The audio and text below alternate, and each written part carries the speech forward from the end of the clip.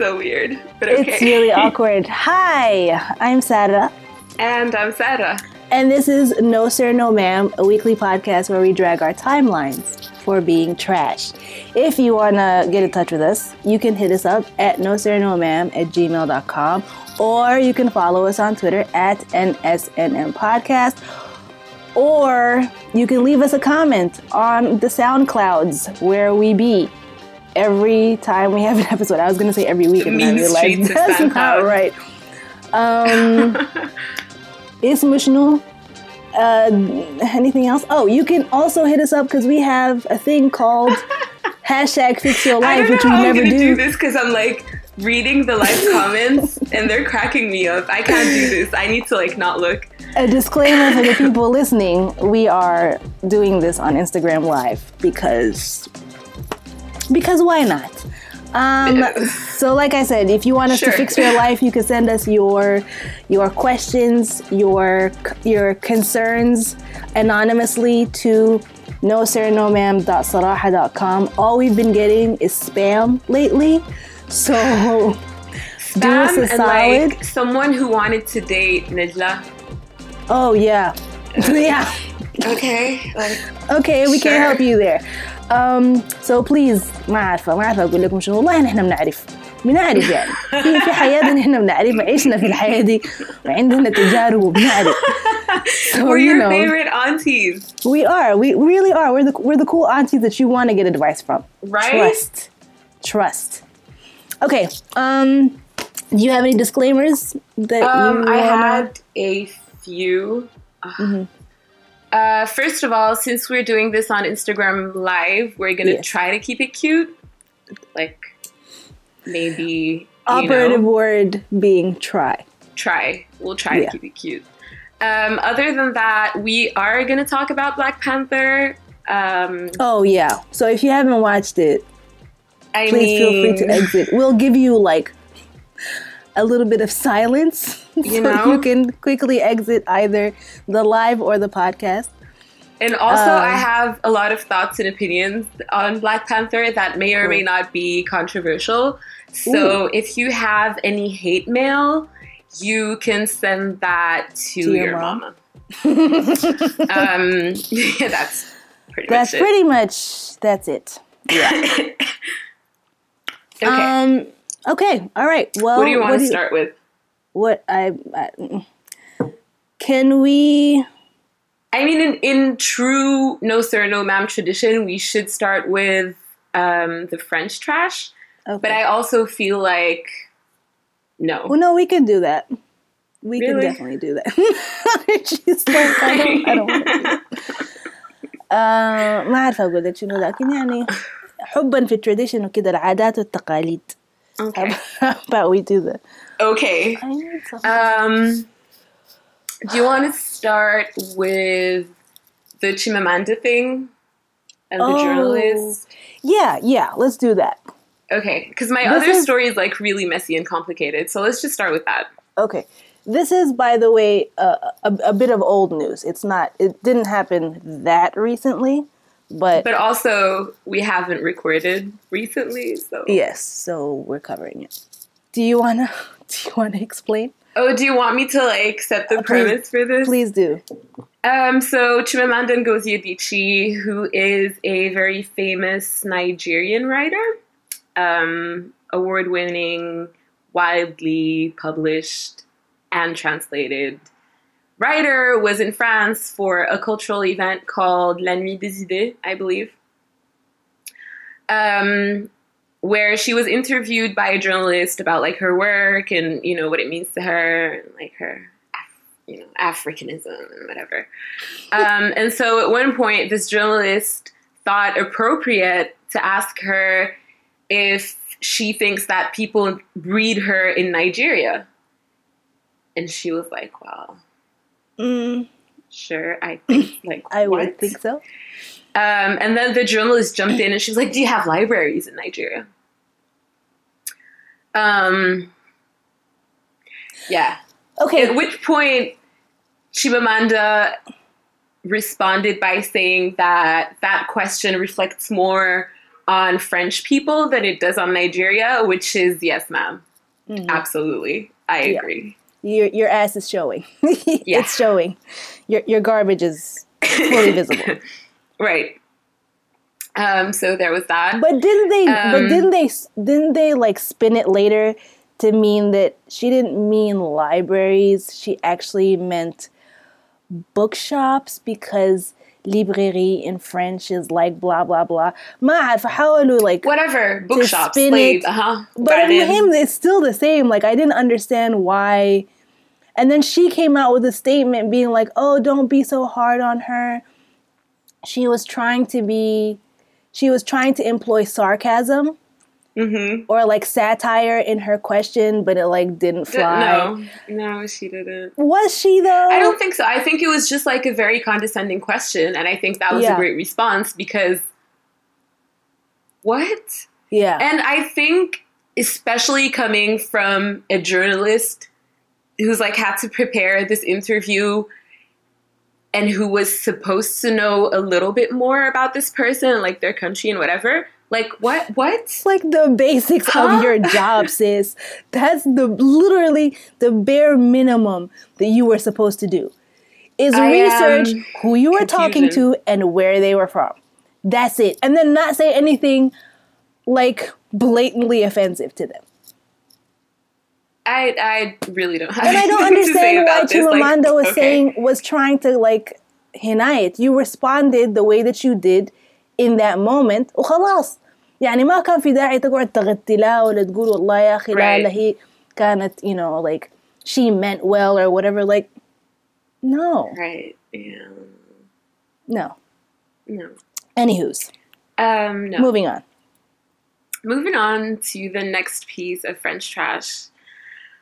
I don't know if you've heard about the Syrian girl who auditioned for The Voice. I heard about a Syrian girl auditioning for The Voice, but that's it. It was like the country imploded, and I don't understand why. Didn't she مش غنت بالعربي and in English or something? Yes. But there's so much more. So many more layers to this story. I'm so ready. So the story is so complicated that I'm going to refer to a BuzzFeed article that really simplifies it into six simple steps. Leave it to BuzzFeed to give you the bullet points. The gist. Just like, key. Here's what you need to know. So this young lady, whom they're referring to as Franco-Syrienne, so I guess she was born in France, but she has like Syrian origins or something. Okay. Auditioned for The Voice, like the French edition of The Voice. And she did really, really well. And all the judges turned around. It was like the blind audition thing. Mm-hmm. She sang Hallelujah. And like some of the bards, I was going to say. Like she did some of the verses in Arabic. And whatever, like people loved it. A lot of people were like commenting on it on Twitter and like other social media and stuff. Mm-hmm. And the gag is she's mahajjaba, right? So her social media glory was very short-lived because some like alt-right groups heard about this girl and like it became into like a thing. Mess. So what happened next is that so all of these like, you know, like radical right-wing groups on Twitter and whatever started like creating content about her and saying that basically criticizing her hijab. Basically saying because that, you know, she France without a discussion. Because she can't be on national TV wearing that symbol of oppression. But it's not. Because what is like policing women's choices? Okay. And that's not even what they care about. They couldn't give two shits about the oppression of women or like women's rights or any of that. That has nothing to do with it. Like I can't. Nothing. Anyway. Not a single thing. Anyway, yeah, and they were like, some like Front National people were tweeting about it, and they're like, how can she be wearing that on national TV where there's like women in Iran, you know, fighting against that same oppression and whatever. So like, okay, cool. What happened next is that these same people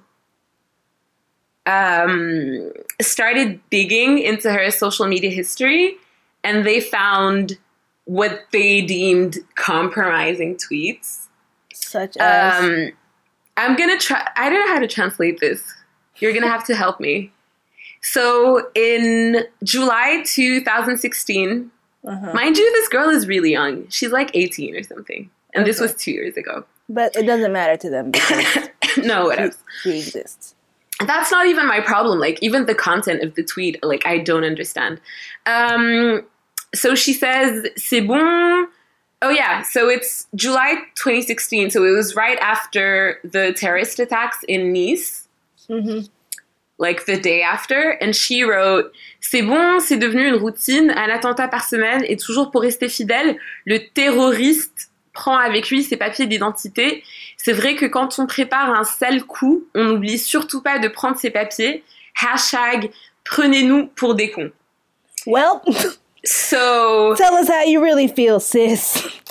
So she's basically saying that, like it's really strange how every time there's a terrorist attack, he just happens to have his ID on him, and, like, all his papers and whatever, and, like, basically, like, are we dumb? A little bit like conspiracy theory, but sure, whatevs. And so the internet, like French internet, exploded because they were like, oh my God, she supports terrorism.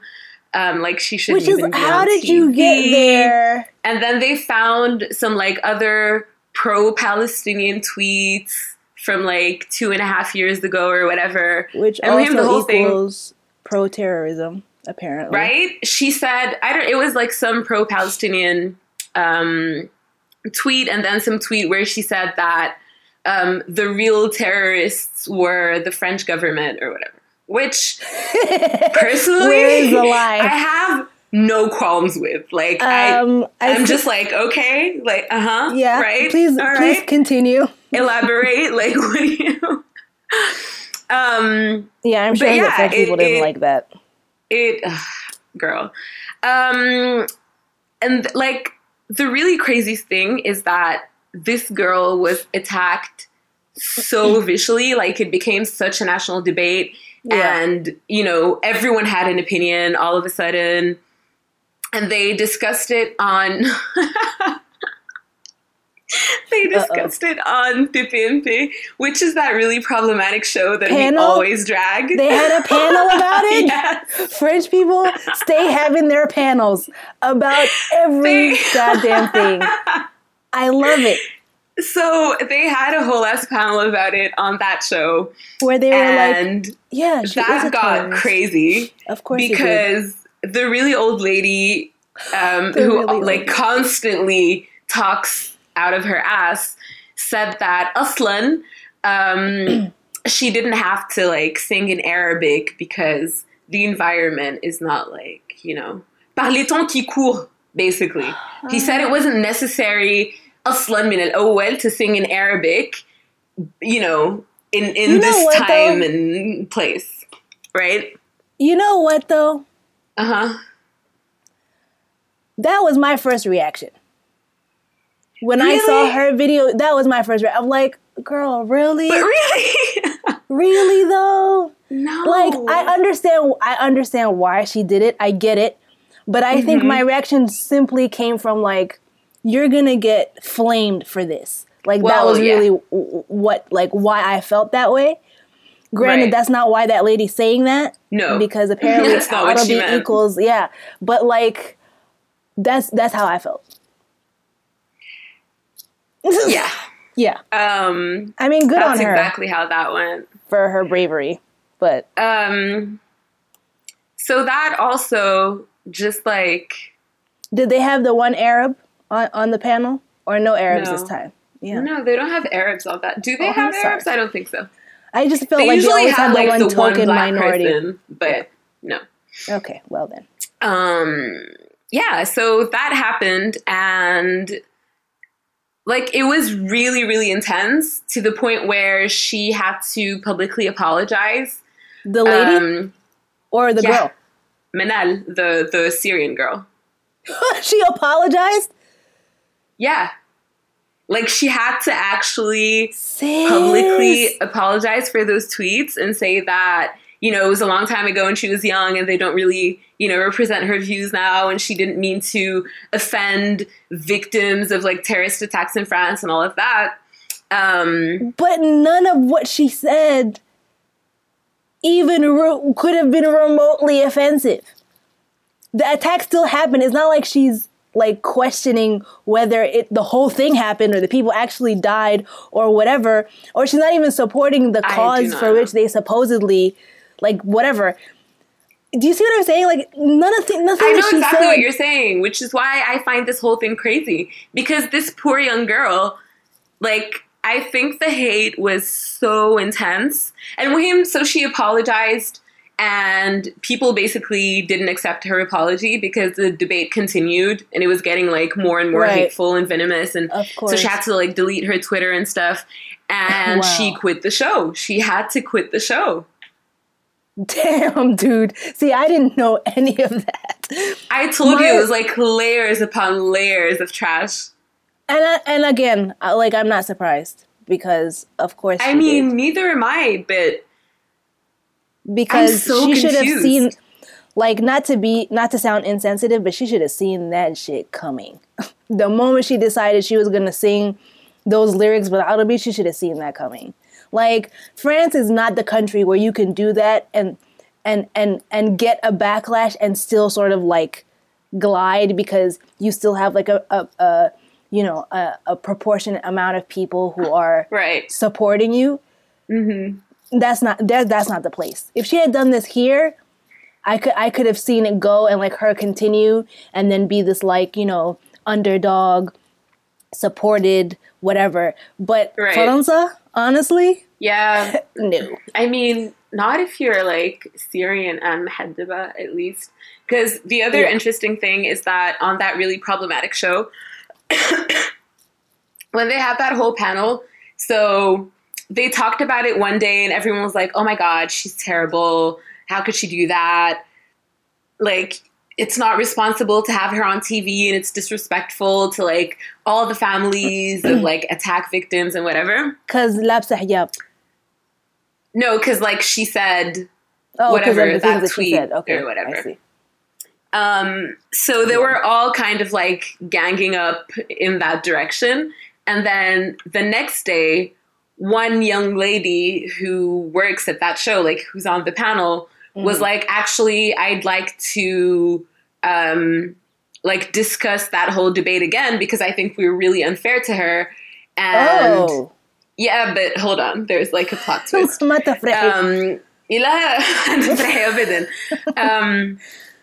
She was like, yeah, I think we should discuss it again because a lot of the opinions we had were based on like information that was circulating on Twitter that was generated by like bots and like, you know, far right groups and all of that. And she's like, I don't think this girl should be judged for her tweets from 2 years ago. And here's the plot twist. So this girl, البنت اللي بنتكلم عنها هالسيدي, who's on the show, when she first joined the show, people went through her tweets and she's had some like really borderline jokes and like kind of racist. It can never just be clean. Just like, it can never just be a clean نهاية. بس عادي بس حاجة كده تخش وخلاص. There has to be some ugly, distorted twist somewhere. But it's France. Like, why am I expecting anything more? So this girl, when all of these tweets came out, obviously some people were like, how is she even fit to be on TV? Like, this racist bitch, what is this? And like everyone on her team defended her and she ended up staying on the show. Of course she did. But then again, she's white. So there's that. So, you know. So I think she felt bad because she could personally relate to this girl's problem. So she tried to defend her, but I was just like, that's rich. Okay, girl. Like, all right. I'm done. The only difference is that she got to stay on her show, and this girl, after publicly apologizing, still had to quit The Voice. And flogging.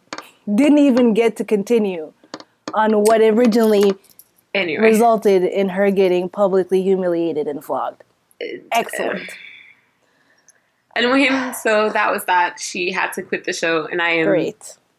Just confused. And somebody baffled. earlier in the comments here on the live asked what it's like to live as a Sudanese person or as a Muslim in France. Mm-hmm. That's how. That's how. That I mean, we've talked about this before. We have. But like, if you are visibly Muslim, you will have a hard time in France. That's the moral of this story and every story. Yeah. And that's what I was going to say about this story, is that I'm just so confused about this country's obsession at this point with hijab. Like, I don't get it.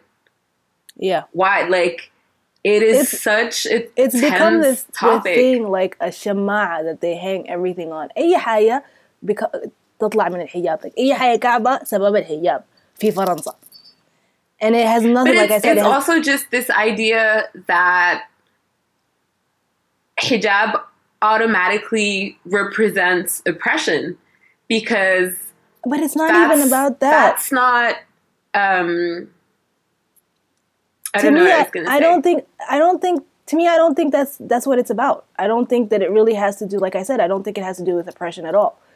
Like, I don't think their problem with it hijab is purely about, oh, this is an oppressive uniform. I mean, their problem with it is that it doesn't conform to their very narrow idea of what, like, women being free and liberated and stuff.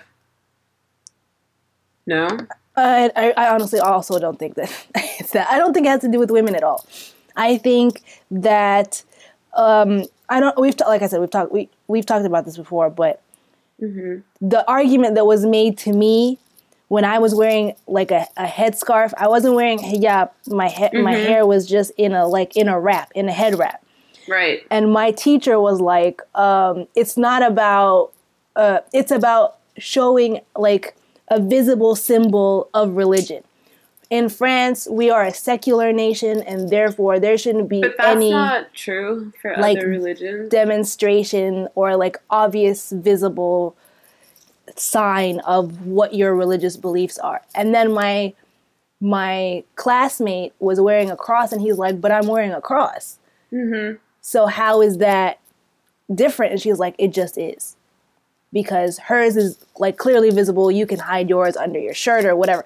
And I'm just like, but nuns exist, but like this doesn't necessarily have to be like that thing on my head isn't necessarily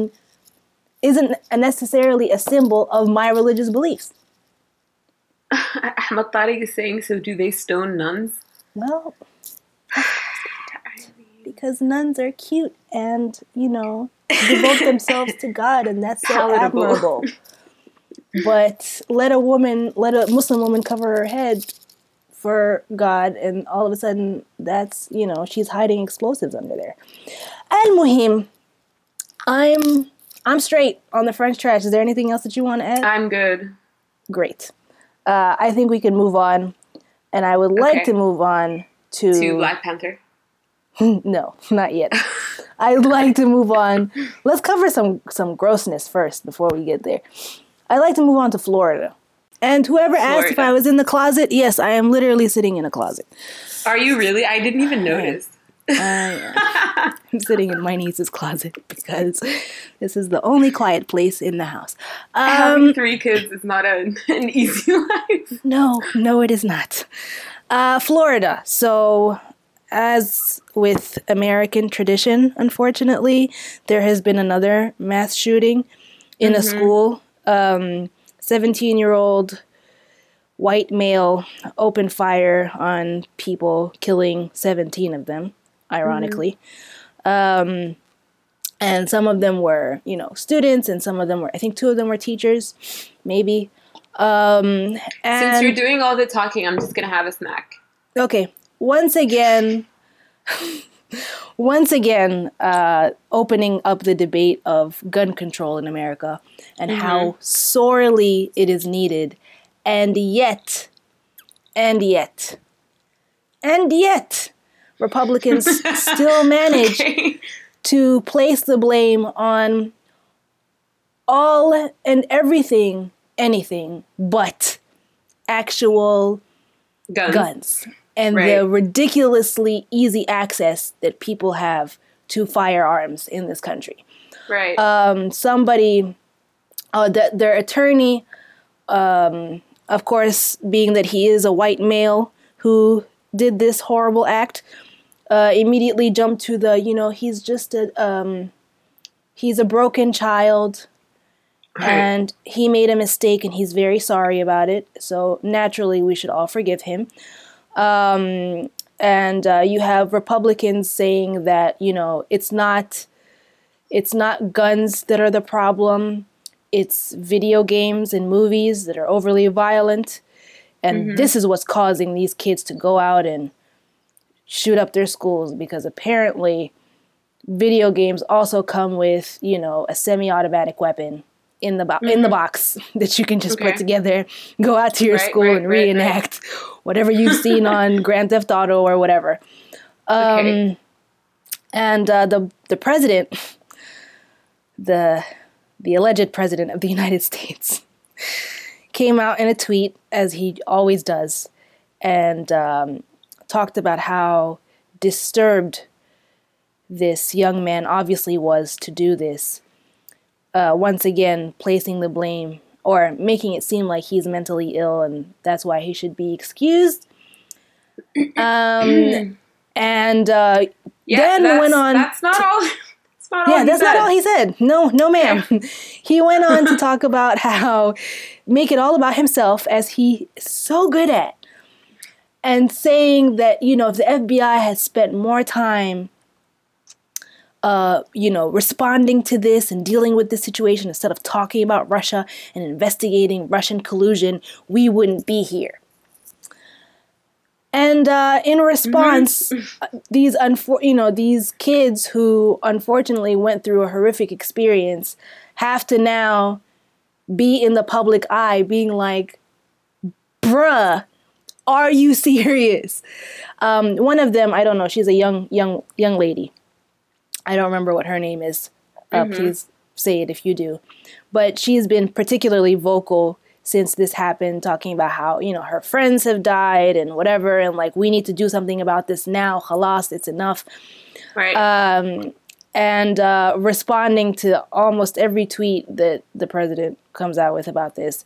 And she was, the thing I saw on the news yesterday was her responding to the president being like, it's unacceptable, which is interesting that a child, a 17-year-old kid, could be more articulate and well-spoken and diplomatic and just appropriate, than the actual, at this factual point, a 4-year-old child of the United States is more eloquent than your president.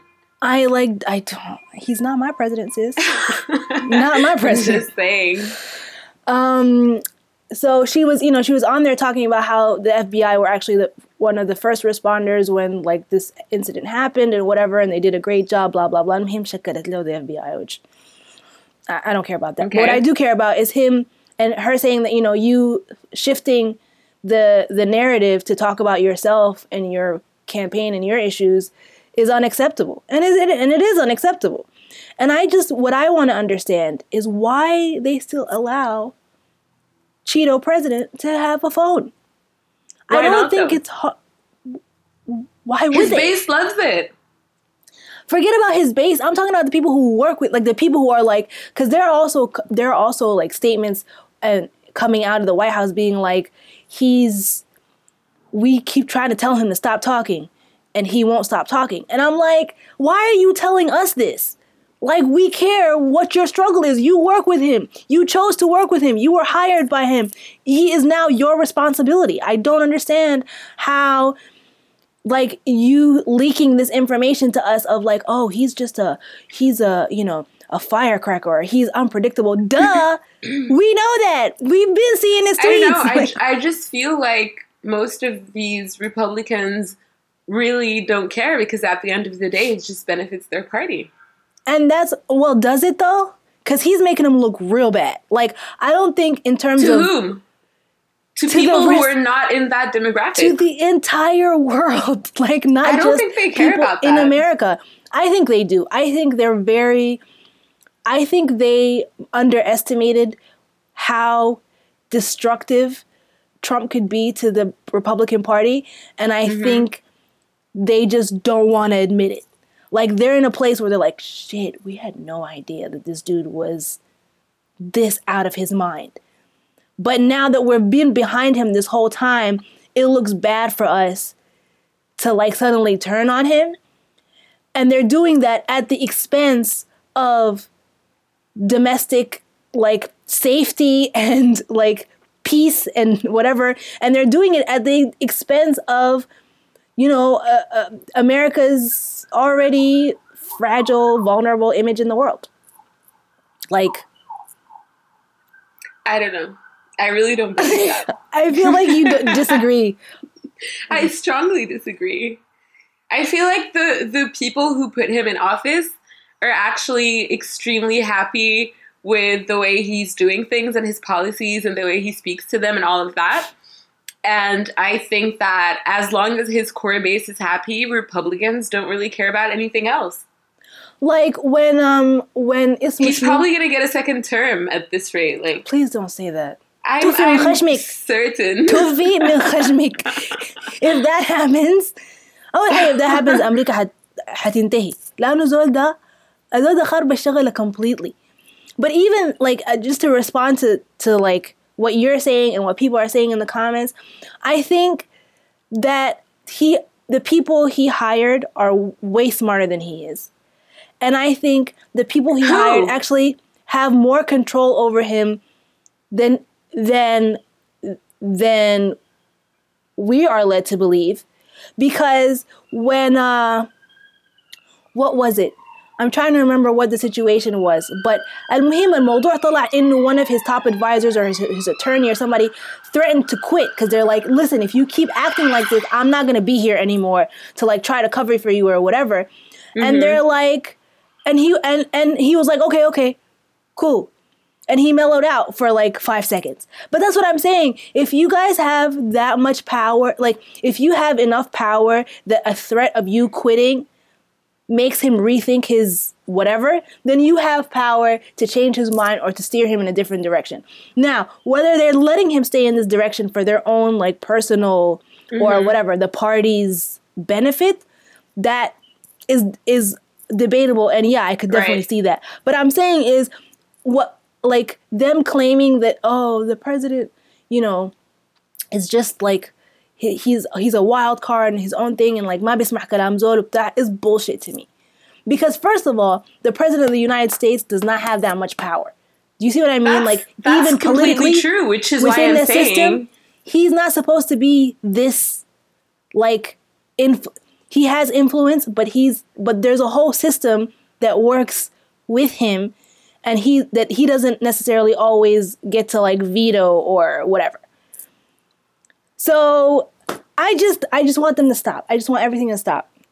And I know that we're not talking about Florida anymore, but I just want everything to stop. I want there to be gun control because this is insane. Nobody people in other countries can't just walk into a gun shop and get a semi-automatic weapon and walk out with that joint on their back like this is fucking, mad for the zombie apocalypse. Like, I don't understand why people, I find it really ironic that whenever it's like a white shooter, they always go to the mental illness excuse. But then again, you're taking away everyone's health care. So do you really care about that? And aren't you the same president who did what is it called? An executive order to remove restrictions on people with mental illnesses getting gun licenses and buying weapons. It makes no sense. Like, it doesn't add up. I mean, at the end of the day, if you really think about it, it does make perfect sense because, like, the gun lobby is so powerful in America that obviously this is what's going to happen. Like, that's... If anybody had any doubt that the Republican Party is different or somehow unlike El Kayzan, allow me to correct that. They are exactly like that.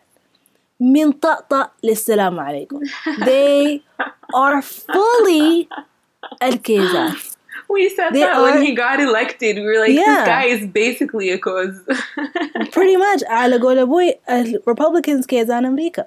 Because they do the same tactics, the same, like, blind loyalty to each other. ما بقولوا الغلط غلط. لو يكسر البلد. Which is exactly what's happening right now. ما بقولوا الغلط غلط. And I'm just tired. I'm tired of everybody's talking about how, like, now they want to homeschool their kids because you never know who's going to come into your school. And you know what I heard? Like, a bunch of Republicans were saying, oh, well, maybe the solution is to have safer schools. And by that, they mean having metal detectors, armed guards. And they said that teachers should have guns. So basically, prison. Basically, schools are already you want to send your kids schools every single day to go learn history and geography in prison. Like, they're going to be incarcerated. Like, what is logic? What is common sense? Areas are prisons.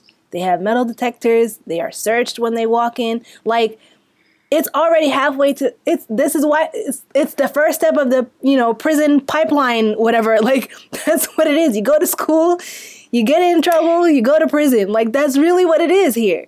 And you know what? I think it really says a lot about America when you tell people nobody else does this around the world and nobody really has mass shootings like that. So maybe you should reconsider.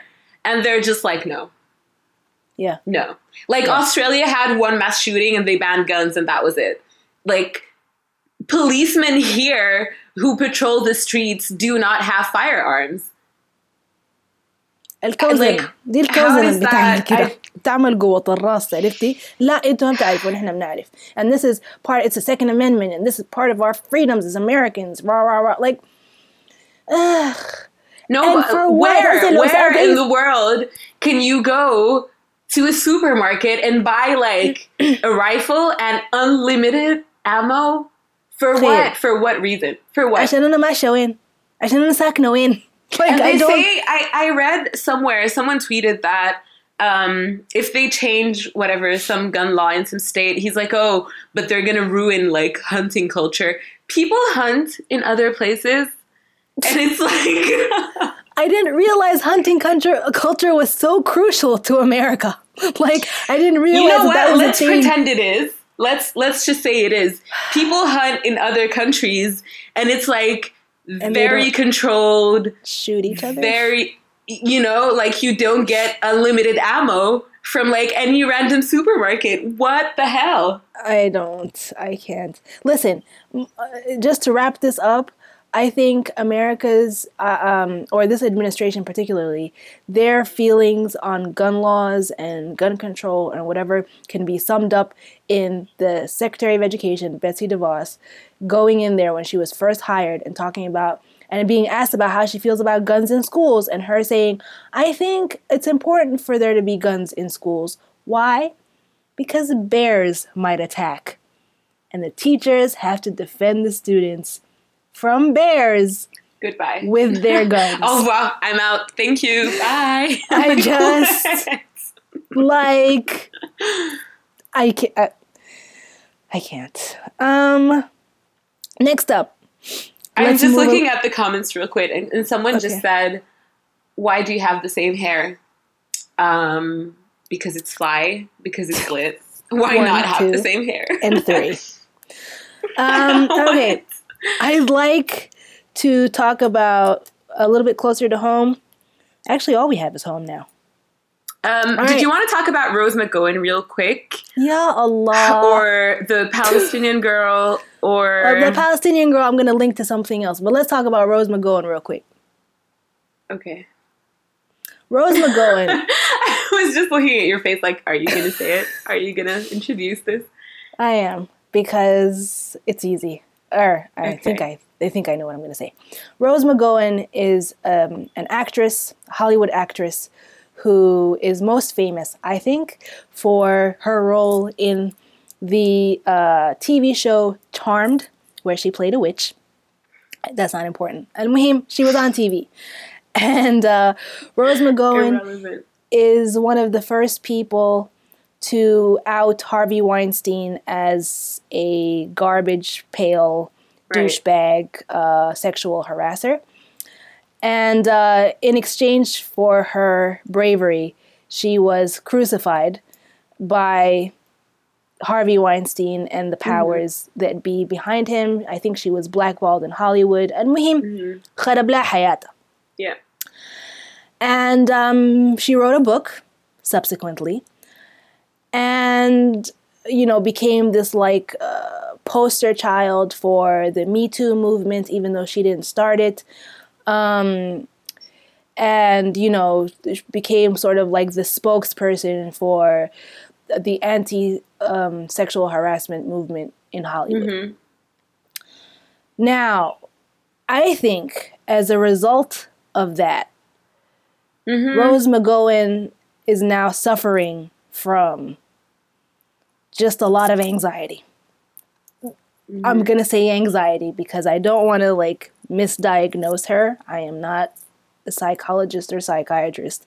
But المهم الحياة دي أثرت فيها شديد. كويس? Yeah, just like she's dealing with a lot of trauma, understandably. Yeah, she's dealing with a lot of trauma. She's dealing with a lot of backlash from the general public for speaking out about something like this. المهم it's a lot. It's a lot to take in. Right. So Rose McGowan went on her book tour. And was recorded at one of her book signing discussion things, being asked by a transgender woman, what she's been doing for the transgender community. Like, what are you doing for transgender women? And, you talk about this and this and that and whatever, and you're not really doing anything, and we're being killed out here and blah, blah, blah. Right. وحينئذ جاطت. And Rose McGowan flipped out, started yelling at the lady, started yelling at the general audience, saying that people should be grateful for what she did. She is brave, and I do what I want and I speak for what I want and ما بعرف شو. المهم كلام كتير كده هضربة. بدأ إنه هي بدأت تكورك في المرة دي, and then she just started تهضرب. And it ended with, you should all be grateful for what I'm doing. Right. And people in the audience, white people in the audience, were like, yes, we love you. We are grateful. I was going to get to that. I was going to say, like, in this scene where it was the trans woman, Rose McGowan, and this audience, I think, like, the party that disgusted me the most was the audience. Yeah, of being like, yes. First of all, Rose McGowan, her, whatever she's going through aside. Where are you? Did I disappear? Yeah. Can you hear me? I can hear you, but I can't see you. I don't know what's happening. No, come back. Okay, there we go. All right. Rose McGowan saying that people should be grateful for what she did hit me the wrong way. Yeah, I was like, انت عملت الحاجة دي عشان الناس يصفقوا لك؟ I know what ولا you mean. عملت الحاجة دي because you thought it was important؟ ولا عملت الحاجة دي لنفسك؟ انت عملتها لمنو بالضبط؟ Because nobody owes you anything. As Amin said, quite interesting. Yes, it is. Because it just seemed like you wanted a cookie for doing this. And granted, yes, you are brave for putting yourself out there and sharing your story and whatever, and facing such a big institution as Harvey Weinstein, but nobody asked you to do that, sis, for us to feel and also, grateful to you. I think, actually, this is going to sound terrible. I think when you do something like that, your main objective should be to like inspire other people to also like come out and, you know, to kind of like change the mentality about sexual harassment and all of that. Sure. And I think she did succeed in that because it really did open the gates of like pervert hell, you know? Which is great. Like, that's great. You know, you spearheaded that conversation. Good on you, girl. A little tap on the back. But then I don't know, like, that should be enough for you to feel like, you know, you've done the right thing and whatever. But you can't expect people to let all your bullshit slide because you did a good thing. Like, one, we're still going to clock you. You should have never done that thing expecting, you know, a clap or a pat on the back or whatever. You should have done this hoping to inspire other people, but having zero expectation. And I mean, and that's really hard to say to someone, because I think like that whole thing came from such an emotional place that she did want people to like constantly be on her side and like reassure her and help her get over that trauma and whatever. And it's human, but also no, you know what I mean? And I just, it's just weird to be at a, you know, you're at your book signing. You're selling books about this thing that people are buying and coming to see you talk about. Then you turn around and tell them to be grateful to you. But they're giving you their money for your book. That's, you know, how's that for gratefulness? Like, like that's not gratitude. Somebody like actually spending their coin on you and spending their time coming to see. Anyway, bottom line, Rose McGowan her people should have recognized that she was in a fragile mental state and was not up to be in front of people talking about this thing or whatever, or going on this book tour. I agree with that. And I think she was really a mess. And I also think that my problem with the trans woman is that maybe her approach was not the best. And I understand that she was really angry, but she came in as a heckler. Yeah. And I think that maybe if she had like worded her questions better. Actually, no, I don't think it would have gone differently. That's a goddamn lie. Here's what I'm going to say. And I think she was a little bit aggressive. And I think that because Rose McGowan is such a mess currently, she couldn't deal with that. And like, whatever, that's fine. Honestly, my main problem was with the audience. Like, why are you applauding the trans woman being shut down and escorted out of the venue? I don't like... Can I ask a question? Mm-hmm.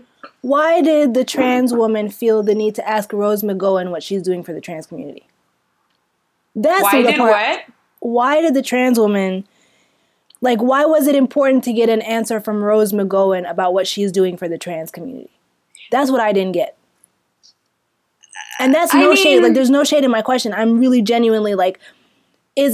has she spoken about this before? And like, that's why, I honestly don't know, but I think that I understand where that frustration is coming from, because if you're like a self-proclaimed feminist and that's currently how you're making your living because you wrote this book about, you know, standing up for women and for yourself and doing all of this, I understand that as a trans woman who is constantly marginalized and excluded from this like feminism conversation, I understand that she would have the need to say like, okay, bitch, what about us? You know? Right. Okay. And I think that makes sense. That she could have handled it so much better. Like, it was not that hard of a question. You're allowed to say, I am not aware of trans issues or I haven't really done much, but I'm willing to learn, or what. Like, it's really not that tricky of a question that you would But get that's what that I'm offended saying. and defensive. I think her mental state made it so that was a trigger for her. Like, she was already on Right. edge, and then somebody coming at her aggressively about taqsira fi hitta just like Right. set her off. Because she then went on the Daily Show with Trevor Noah, and she was normal. no calm, لا بالعكس. belligerent. She made no sense. هو بيسأل really? سؤال في وادي وهي في وادي تاني. عرفتي her answer is like Leila. completely off. And watching it was bless just her. like, That's what's really happening? sad. And then shortly after, she canceled the rest of her book tour. And I was like, yeah, I see why. Because you're not okay. And like, you should have, people should have like clocked that early. Your people, the people around you, been on that tour, I agree. should have been super aware of that. Because it wasn't hard to spot. Like, and Mahim. So that's what I have to say about Rose McGowan. I hope she feels better. And I hope she gets the help she needs. Because she's obviously like dealing with a lot. And I'm not saying that she shouldn't be, because it is hard to go through all of that and be like people's target like that. And Harvey Weinstein hired some Israeli like private agency to dig into her background and like mess up her life and intimidate her. Yeah. That's huge. That wouldn't make anybody snap. So, no, I definitely agree. We hope that, I don't know. I wish her the best. Moving on. Okay. BBC Arabic. Okay. Had a panel. Okay. Of Arab women activists talking about things. I don't know because I didn't watch the program. However, I did see that at one point, one of the women who was Sudanese was talking about how proud she was that, إنها هي كسودانية مزيج من الهوية العربية والهوية الأفريقية الزنجية blah blah blah. At which point all of the women in the panel turned to her and said, "Bish, where?" They were like, Arab? Ma'am? No. Who? What? Where? I think you're mistaken. When you mean Arab, what did you mean exactly? One of the women actually like grabbed her face and was like, "Aini fil miraya habibti." You're not. And I have two things to say about that. The first is خمصر. I was not expecting that. What did you expect? Rude, but okay. The entire Arab world does not claim us. Okay? They don't even, half the time they pretend that they don't know we even speak Arabic. Right. So I am not surprised that this woman went on a panel and tried to claim her Arab identity and was shut down by Arabs. Not surprising. And I don't understand why everybody is surprised about that. Like, no surprise here. What did you think? مصر القريبة دي لما تمشي مصر وتتكلم معهم بالعربي بقول لك ده شنو انتوا دي لغة لغة انتوا بتتكلموا شنو في السودان. Oh really now? But now we want to be surprised that this happened on TV. I don't play these games, but like we should not be surprised. That's point number one. Okay. Point number two is, like people in the comments of this live have been saying, they were out of line. The women were out, like they didn't even do it in a nice way or try to like let her express herself or explain what Arab identity means to her or anything. It was just like, skirt, stop, honey. No, you're not. Inti, my God, I can't see you anymore. Where are you? I'm going to keep talking. I don't know. My camera is being wonky. Okay. But, المهم, they, because that's how Arabs feel.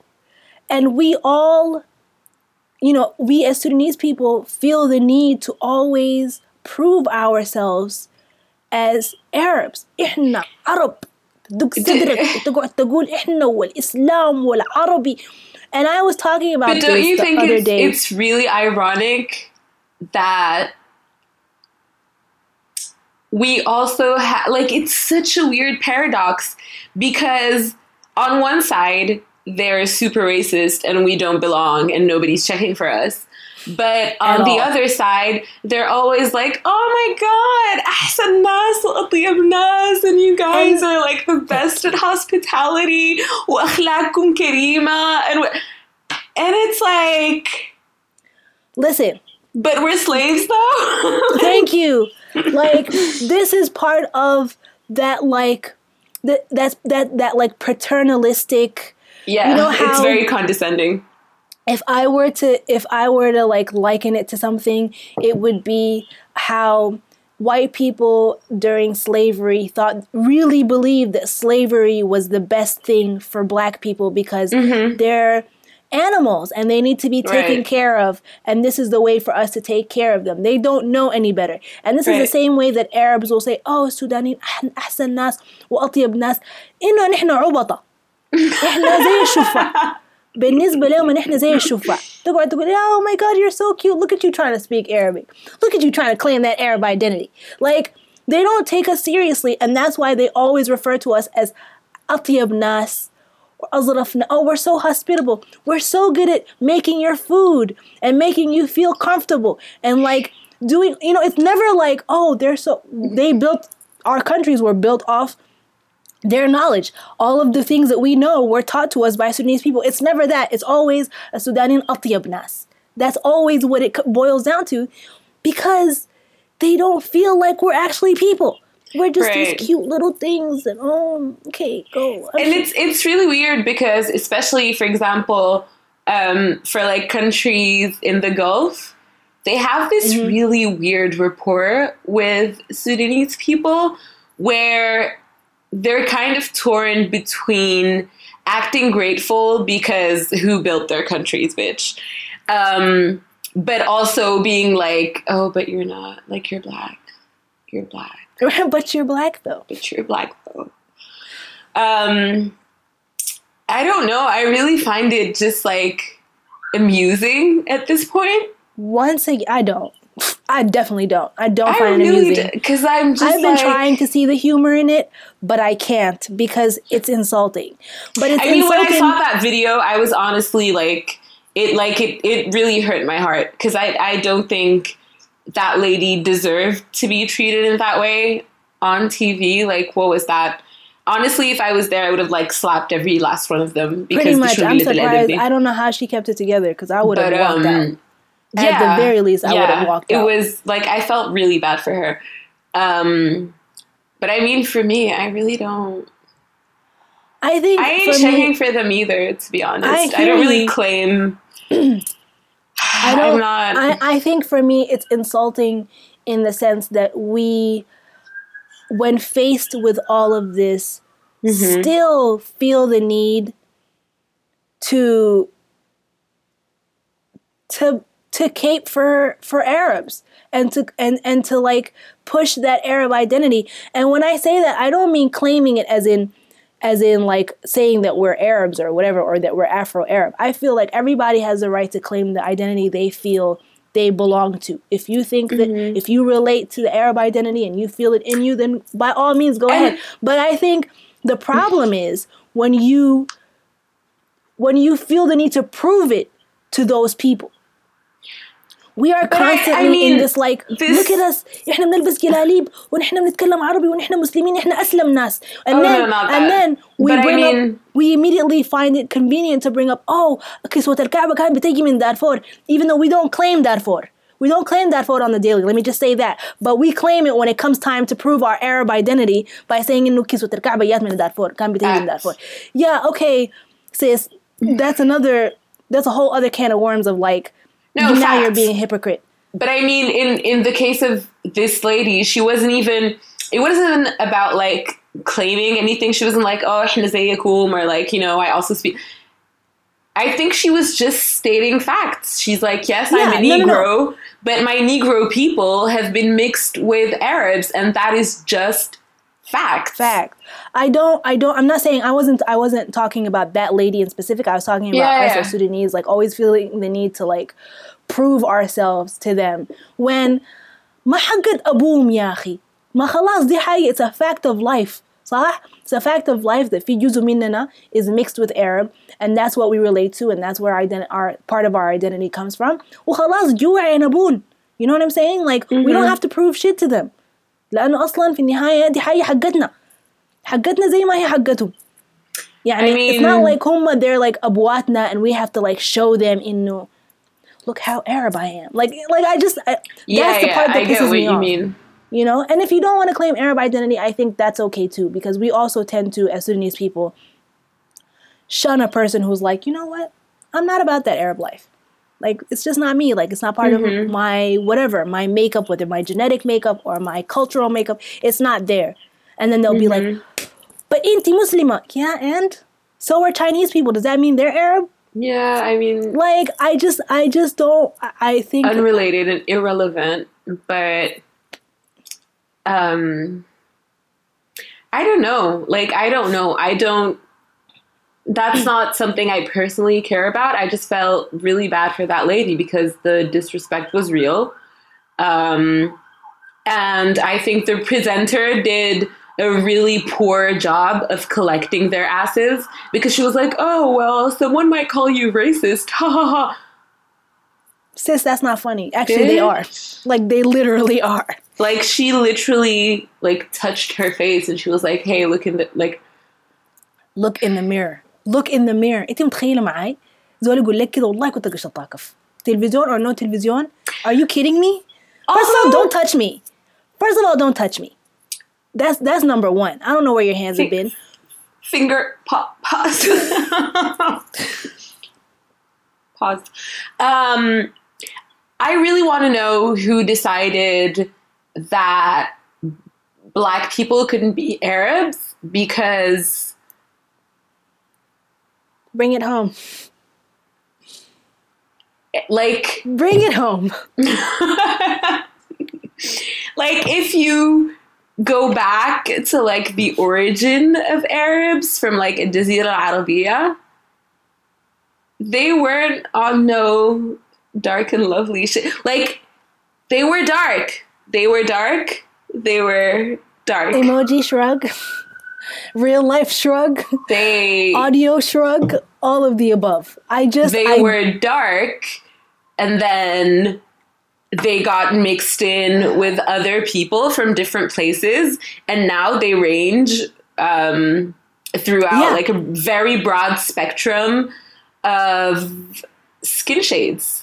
Which makes me feel... From, like, extremely light people with blue eyes in, like, you know, Syria and Jordan or whatever, to the blackest of blackety blacks, جوا السعودية دي. Yeah, and that's what I was going to say. It makes me feel really bad for, like, Saudis, you know, like, Saudi Arabians who are darker complected.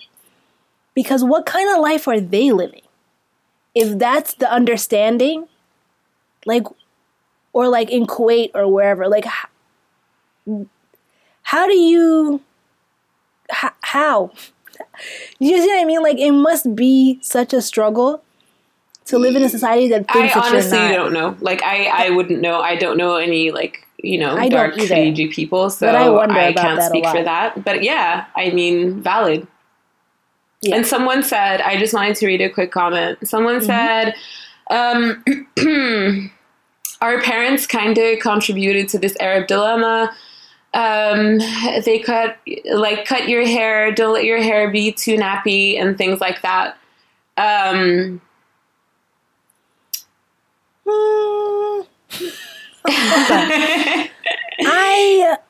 want to say I think that's part of it. Yes and no. Yeah. I don't know what else to say. Yes and no, because أهلنا في السبعينات والستينات were all the way afroed out and all the way Hanafis and stuff. But I think things changed. Like, skin bleaching was not as widespread for our parents' generation, for example, as it is now. My mom has never, ever, ever a day in her life relaxed her hair. Neither have like my aunts or whatever. Right.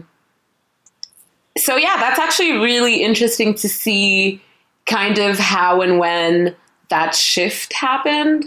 If you have any thoughts on that. If I would venture to like theorize, I would say that part of it was from people like moving to Saudi and coming back. I think a lot of that has to do with sort of like people living for Saudi for a long time and coming back and influencing like local culture في الخرطوم or في Sudan. And I think also part of it has to do with this movement of Arabization, min Nimeri.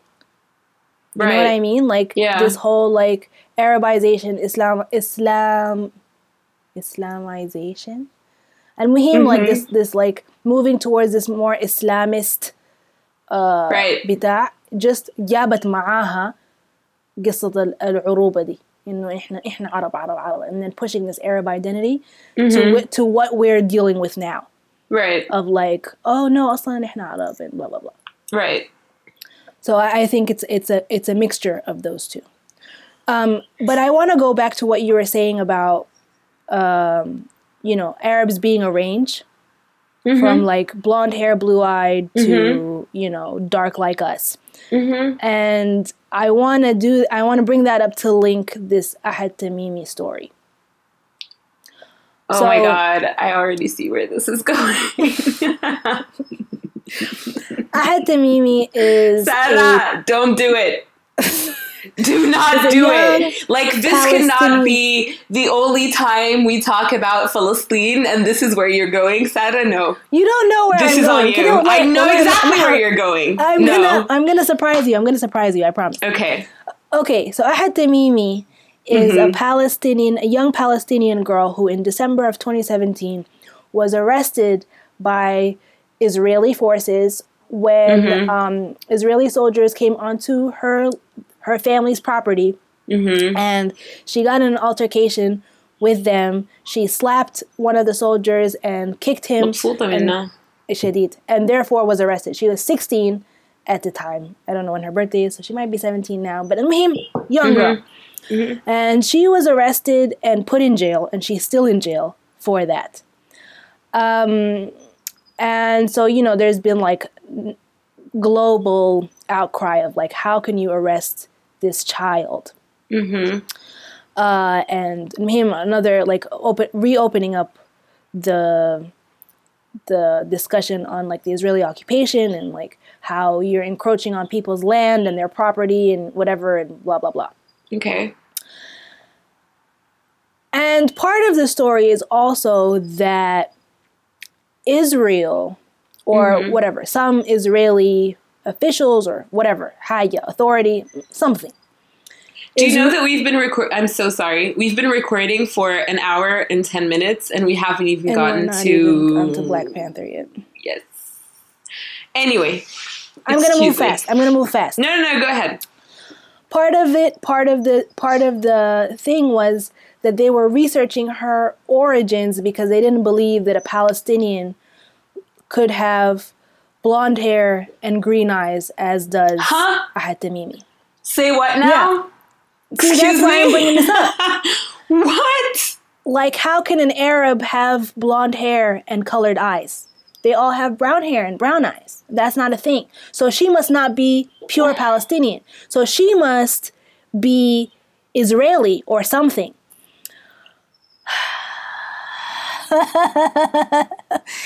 And I just... Confusion. Again, this is part of this idea of like, you look a certain way, therefore you fit a certain narrative. But it comes from this like deep, not only place of ignorance because you really attribute somebody's look to who they are or how they are or what they believe, but also this ignorance of like, you don't even know what population demographics look like. Because how are you surprised? How you live in the country with the people? You live on top of them. And you don't know the Palestinians come in blonde hair and blue eyes? But also the fact that you would be surprised that at this point in this year of the Lord, that 2018. like any place would have any kind of person is insane to me. Like, it's crazy. What is logic? Like, you know, what's her name? The black Palestinian lady who's like this super badass activist, organizer. She took up arms against like the Israeli forces and stuff. Mm-hmm. I don't know. And Muhim, okay. She was Palestinian and black. And people were like, what? Yeah. How? In what universe? Zay Mafi, like, I don't know. Like, how? What is logic? زي ما مثلا في Sudan, you have like a very, very, very wide spectrum of people. Right. I just need people to understand that it's kind of the same pretty much everywhere. Yeah. Yeah. Pretty much. And it says nothing about your intima. I am so confused. Yeah, I genuinely I don't get it. And it also begs the question, why does it matter? So you arrested her because she assaulted an officer, right? Why does it matter whether she has blonde hair and blue eyes or green hair and black eyes or whatever? Right. I don't understand. Is that going to make her sentence less? Are you going to release her because she's blonde? Is that what it is? Like, oh, it's okay for, you know, a lighter skinned person or whatever to attack the officers of Israeli law? Mm-hmm. Or do you want to prove that she has Israeli blood because then that will make you what? I think that discredit her and her like movement or whatever. Like, I honestly think that because the general idea all around the world is that whiter with colored like blue or green or gray eyes or whatever is universally better. And they think that if this person has that, you know, superior gene pool, she can't possibly be like a savage Palestinian. Like, how? Oh, Lord. Listen, that's all I wanted to say about that Hatimi story, because I thought that was the most interesting part. I mean, we can talk about, a 16-year-old was arrested by the state of Israel for something that is not worth going to jail over for, 4 months? But that's like every other day. So, but them being like, but why is she blonde though? Was just like, oh my God, are you that desperate? Like, انتوا قاعدين من شغلة, انتوا فارغين, ده فراغ منكم. Yeah. Just arrest her Shout and go. out to her though, because what were you doing when you were 16? What? Okay. Complaining. I was in my room, brooding and talking about how the world didn't understand me and how I was all alone. That's what I was doing. Not a political prisoner. Okay.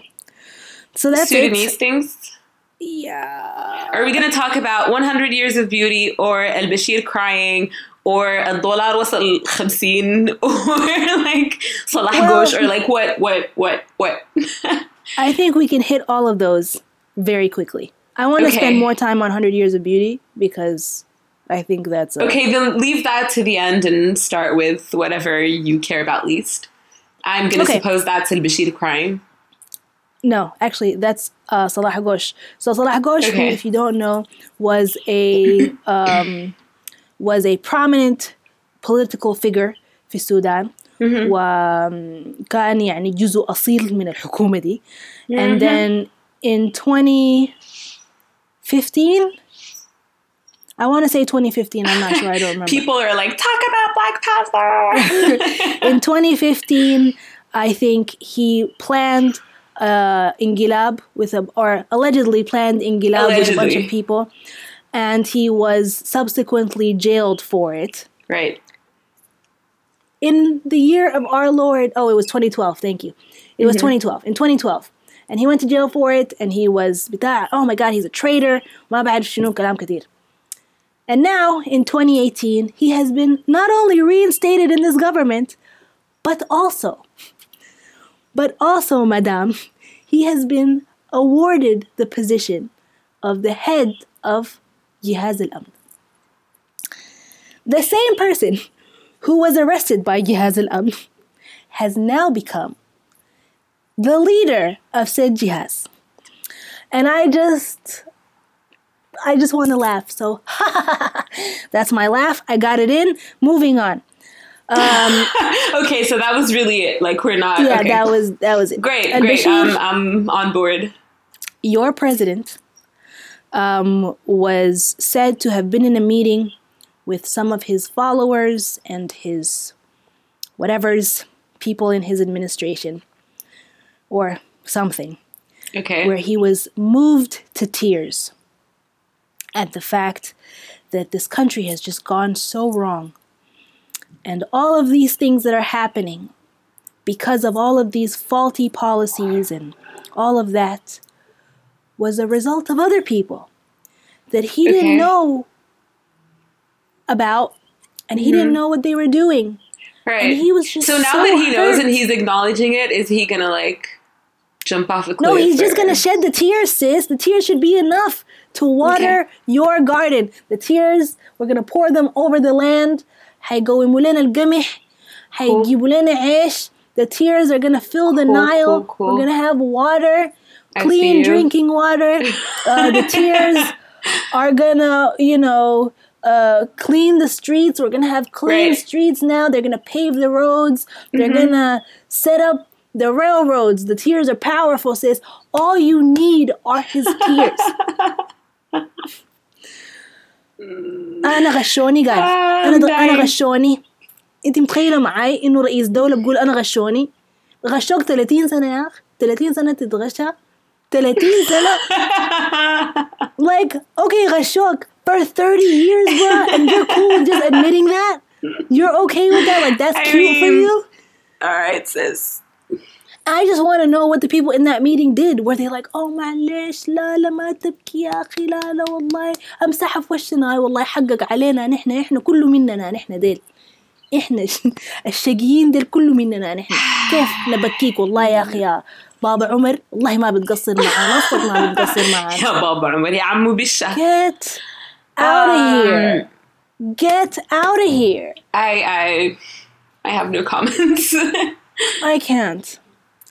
الدولار meanwhile بقى بقريب 40 جنيه, which also I think the official rate is كم 18. That's the official rate, but like the actual rate is like 40 something or like 30 something.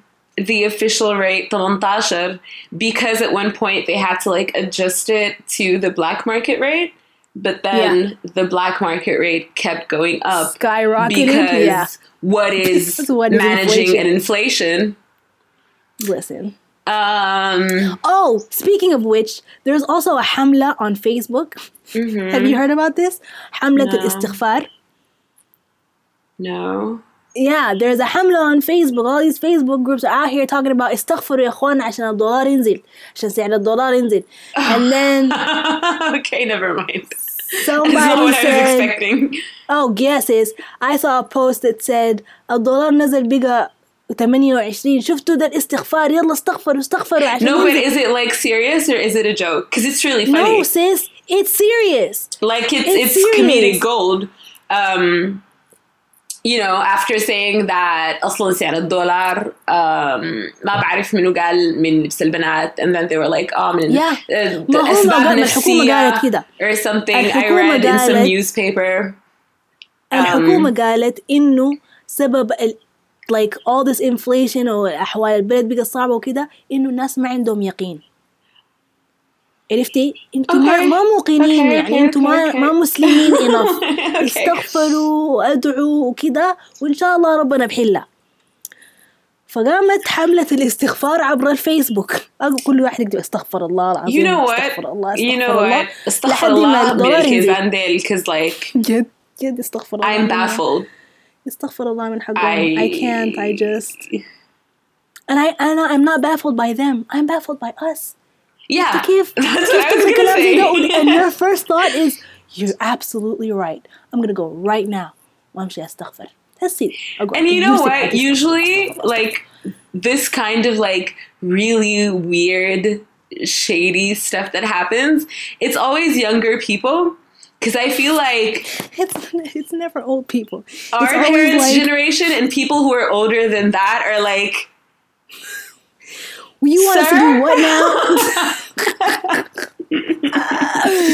Oh my God. So it's really scary because these young people who do these things are procreating, and their kids are going to grow up with that same mentality under this same regime. And I don't know what I don't know. Yeah. Moving on to that was like a really depressing 3 seconds. Just like, that really was. I just got really sad. Just now. Okay. 100 Years of Beauty Sudan is a video produced by the people at Project Sudan on Instagram, whom I shouted out last episode, and they have since had the time to like edit their video and actually put it out. So shout out to them. You that they edited the video and put it out after I berated them on that same episode. So you're welcome. Anyway, yeah, so they made a video called 100 Years of Beauty Sudan. It is based on the known online concept of 100 years of beauty, fill in the blank. So they've done 100 years of, African American beauty and 100 years of Mabad Shino, and they have different countries with that. And then people started making their own based on that format. And so, the people at Project Sudan did their best, and they put out this product, which I enjoyed personally. Mm-hmm. As did I. And it resulted in a lot of discussion. A lot of people said they liked it. And then there were some people who brought up some points. Valid points or like just petty shit? Well, because if it's just pettiness, I really don't want to discuss it. I think we should focus on this being a super positive project, because can we have nice things? Like, I'm tired. Yeah. It was a nice video. It was very professionally made. It was thoroughly researched. The editing was great. The hair was great. The makeup was great. The girl is gorgeous. The outfits were fire. Yes, they were. Can we just have nice things? And I think if you have like a really specific critique where you're like, oh, but that doesn't belong to that era, or like something really tangible and that you're knowledgeable about, then that's great. You can give them that feedback. But if you're just going to be like, oh, but that's not even original, and like, shut up. Can we have nice things? There was definitely this isn't even an original concept and whatever. No, like, it's not. And they never said it was. Yeah. But there were a few comments, or I saw one. I won't say a few. I just saw one. There was a comment about the fact that this was a very Khartoum-centric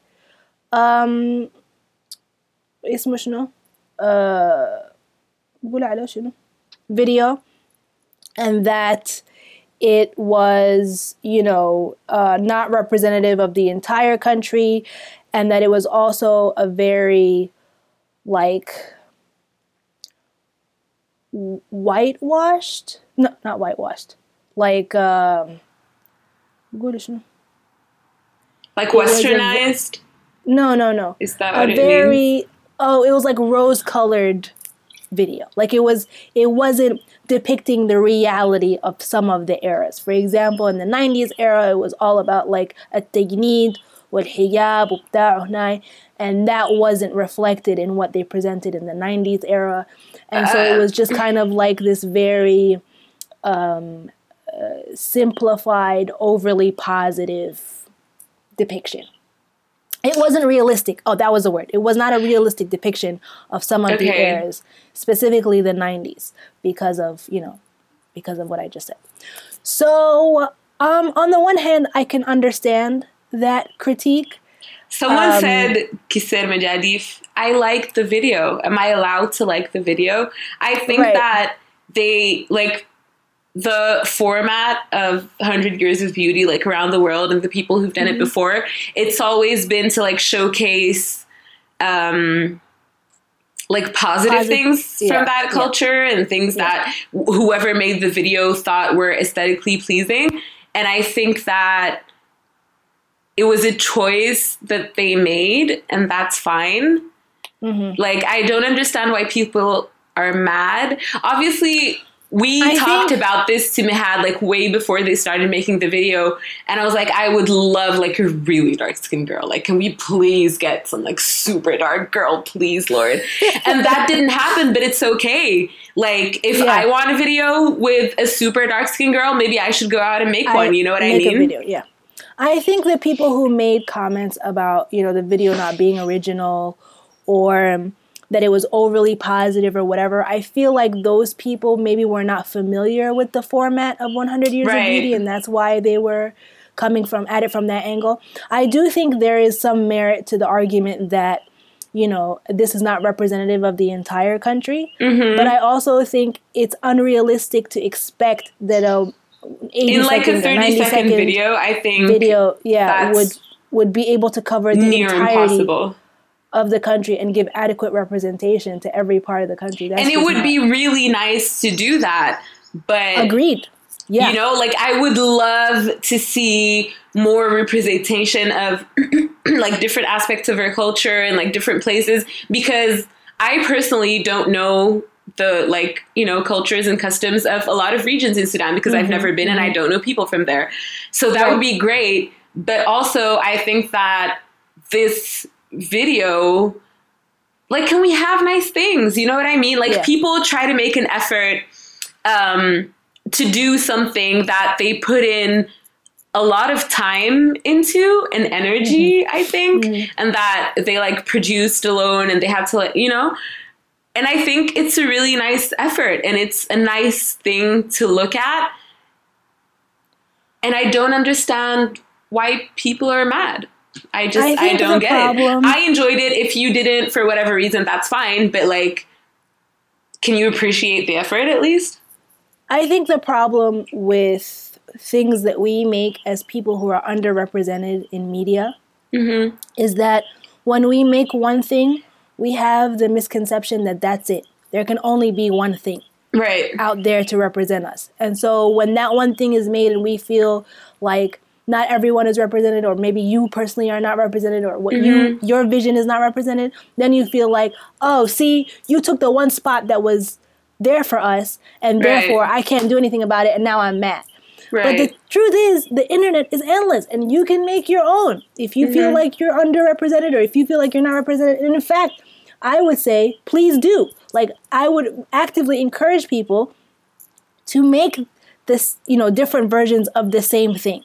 Because they will all be valid, because we know that our culture is not, or our country, or our population is not just one way. If you recognize that we are not just one way, we're not just one look or one culture, then that's, first of all, that's half the battle, because a lot of people don't recognize that. Right. And I think that's part of why this discussion was up in the first place, that, like, people don't see a Sudan outside of this scope, whatever that scope is, whether we're talking about locally or internationally. So if you feel like if you feel like this was misrepresented or whatever, you are free to put out a different representation, and that'll be just as valid and just as valued as anything else. Yeah. And I think... And I think that we as a people are also really extremely harsh towards any kind of creative effort. Yeah. Like, we always complain that we don't have enough representation and, like, positive content and all of that. But as soon as people try, our first reaction is always like, but no, but you're not doing this right. But can we? Yeah. Can you just say, you know what, good job, great. You know, next time would be great if we included other, like, if it weren't so Khartoum centric and you know what, I'm tired. People can enjoy things and I'm tired. We are a nation of critics, I believe. We've always been a nation of critics. We love to like talk about what's wrong about something and not necessarily put a lot of time into what's right about something. Mm-hmm. But I also don't want to say that and give the impression that we should not criticize or we should not critique anything. We should, but can it be like... Yeah, it should come from remotely a place of... constructive? Faham. Yeah, exactly. It should be constructive criticism and not just, I didn't like this. You're free to not like it. It's okay if you didn't like it. But, like, that's your opinion, mm-hmm. right? Versus giving me a piece of constructive feedback, like, listen, you really messed this up, for example. Like, you didn't really do this part correctly because A, B, and C. Then I can be like, okay, thank you. I appreciate that. You know what? And I think the other thing is we don't know how to engage in these types of discussions without nabaz, right. Shakal, I can't just be like, hey, thanks for the effort, but you did this wrong. Or I think you did this wrong. It's right. always, oh my God, I can't believe this is garbage. And you're right. garbage. And you're a terrible person because you did this. And it's like, what? It's not all that is not even necessary. Right. It's not even, it's just, it's added energy that you're wasting when you could have just said it nicely. Or anyway, I really enjoyed the video. I really think they did a really good job. And I hope if there's more that they're going to be more inclusive. And that's pretty much it. Absolutely. Which leaves us with Black Panther. Ahmed said, if you know how to do it the right way, then why didn't you do it in the first place? Just don't be mad because you didn't think of it first. I wish I had a Thorpe. Yeah, exactly. I wish I had some tea. I would sip it. Right. That leaves us with Black Panther. Okay. If you have not watched the movie, I suggest you leave right now. You may exit. Ahmed Tariq, bye. I'm gonna try not to talk about any spoilers, but I don't think I have. Well, actually, yes, I do. Because I want to discuss, like, the actual movie, like, the plot and stuff. Okay. All right. So, well, then, goodbye, Ula. Goodbye, Ahmed. Goodbye, everybody who hasn't watched the movie. We are going to begin now. Okay. Black Panther was incredible. If you don't know what Black Panther is, if you're still here and you haven't watched the movie, you don't know anything about it and don't care. A lot of people have not watched the movie yet because it just came out like a week ago here. And how are people into that? Like, it hasn't been bootlegged yet, I think. So I pray for a bootleg soon. Yeah. It's emotional. Black Panther is a superhero movie from the Marvel Universe based on the character Black Panther, who is an African king from the kingdom of Wakanda. Wakanda Africa. Okay. And it's emotional. He is King T'Challa, who is the king of Wakanda, and he's also a superhero who fights crime and stuff, and he's part of the Avengers team. He said the bootleg, yeah. No spoilers, please. Listen, I don't promise that there won't be spoilers. So if you there's going to be some discussion about the plot. Yeah, because I have opinions, I have thoughts about the story. If you haven't watched it, you should probably leave now. And the movie was anticipated for like 2 years since they, it's emotional. Announced that it was going to be made and stuff. People are mad. ما تحرق الفيلم يا اخوانا. We gave you a warning. Okay, I'm gonna try to be as vague as possible when I discuss the plot. This is going to be really weird for people who are listening to the podcast to listen because we keep hopping back and forth from the Instagram live comments to the actual content of the podcast. Anyway, so the movie came out. It stars Chadwick Boseman as King T'Challa / Black Panther. It stars Lupita Nyong'o as what's her face? Yes, Lupita. Why am I blanking out on her name? Nakia. Nakia. And it stars Letitia Wright as Shuri. Princess Shuri, who is Black Panther's sister, and she is who is Black excellence, like all around. She is absolutely Black excellence. She is the technological mind behind the entirety of Wakanda and all of Black Panther's weapons. She makes everything. She's a genius. She's smarter than Tony Stark and Bruce Banner combined. Like, she's amazing. And she's also Ahmad Tariq's crush. He's like in love with her. And a bunch of other people.